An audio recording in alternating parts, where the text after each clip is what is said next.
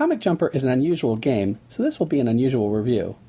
The generous developers at Twisted Pixel have been kind enough to build this base and the technology for you to be able to jump into other comics. At first glance, it looks like just another platform shooter, but the presentation and delivery style will sometimes make your head swim. Ah! Weird bird thing! Don't let it peck my eyes out! What? Where? When I played it at PAX, I had reservations about this Xbox Live Arcade title. I picked up a controller on a game already in progress and didn't have any instruction on what was going on. I totally missed that I could shoot the raptors and birds, so I died a lot, but still managed to clear some checkpoints. Oh, gotta go back to the checkpoint. The next day, we interviewed the game's developer, Mike Henry, and he shared 2 details that worried me further. If you are a fan of comics, obviously there's a lot more in-jokes and things that you'll get. We definitely consciously made an effort to not make that like the only source of humor. You cannot save mid-level though, for technical reasons. Now I know from past experience that games I love at PAX often disappoint in final release. And likewise, games that I went meh about turn out really good. So I kept an open mind about Comic Jumper and vowed to at least try it when it came out. My first concern was the comedy.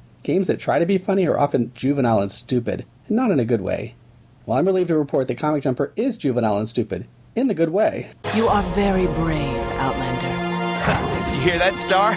She thinks I'm brave. Right, and she also thinks that raindrops are God's tears. Now the bigger issue for me as a busy gamer is the lack of mid-level checkpoint saves. Mike indicated this was for technical reasons, but other games that are even more complicated than Comic Jumper can and do pull this off. In retrospect, I should have challenged him on this.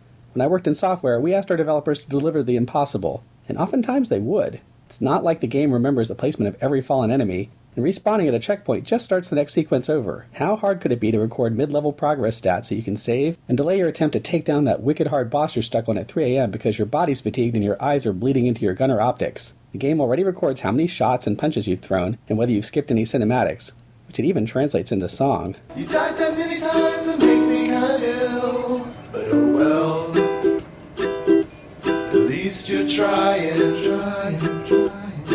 It's more likely that Twisted Pixel wanted the game to appeal more to hardcore gamers, who will wear the game's difficulty and lack of sleep as a badge of honor. Captain, you have less than 25% power! Stop sucking! But then, isn't that what the game's insanely tough bonus challenges are for? All of that said, I still really love Comic Jumper. It blends several tried and true game genres together. Platform shooter, brawler, and rail shooter, includes some nice unlockables including bonus levels for Twisted Pixel's other insanely challenging game, Explosion Man, and breaks the fourth wall down in entertaining ways whenever possible, adding live action clips. Who's Captain Smiley? Oh! Nobody. He sucks. So, you want to go learn stuff? Yes! Jokes about past games. Oh, look, the mall! I love that game! I don't know, it was too short and they totally ripped people off of the DLC that should have already been included in the real game. And interactions with Twisted Pixel staff who monitor Comic Jumper's progress from a giant view screen at his headquarters. Hey, there's my guys! Would it kill you all to take a shower every once in a while? I can smell you from out here! That's the negative, Star. Comic Jumper does have a steep difficulty ramp in places. The boss at the end of the Nanok levels, basically a Conan knockoff, kicked my ass repeatedly until I figured out the method to dodge his blows, and then I even earned the achievement for defeating him without taking damage. Here's a hint. The second he starts to wind up his attack, you need to stop wailing on him or you won't be able to back away in time. Oh no, you suck! Don't worry, this game is packed full of surprises, and, for the most part, it's incredibly polished and fun.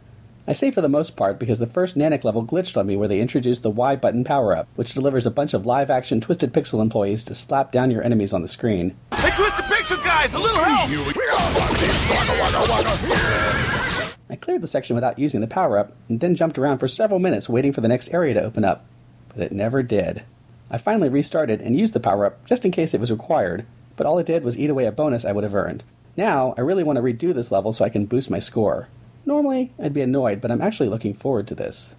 The game is full of bizarre touches. As a bonus, we managed to nab an entertainingly annoying ringtone from the game. It's almost as funny as the theme song for the Duke Nukem-inspired villain, Brad.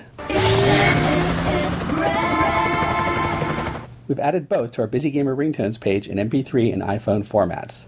Whether or not you're in the market for a new wacky ringtone, if you have an Xbox 360, you should give Comic Jumper a try. It's both deliciously engaging and maddeningly frustrating. It's a disappointment that Twisted Pixel didn't make the game a little more Busy Gamer friendly, but there's much fun to be had here if you can carve out the time for it.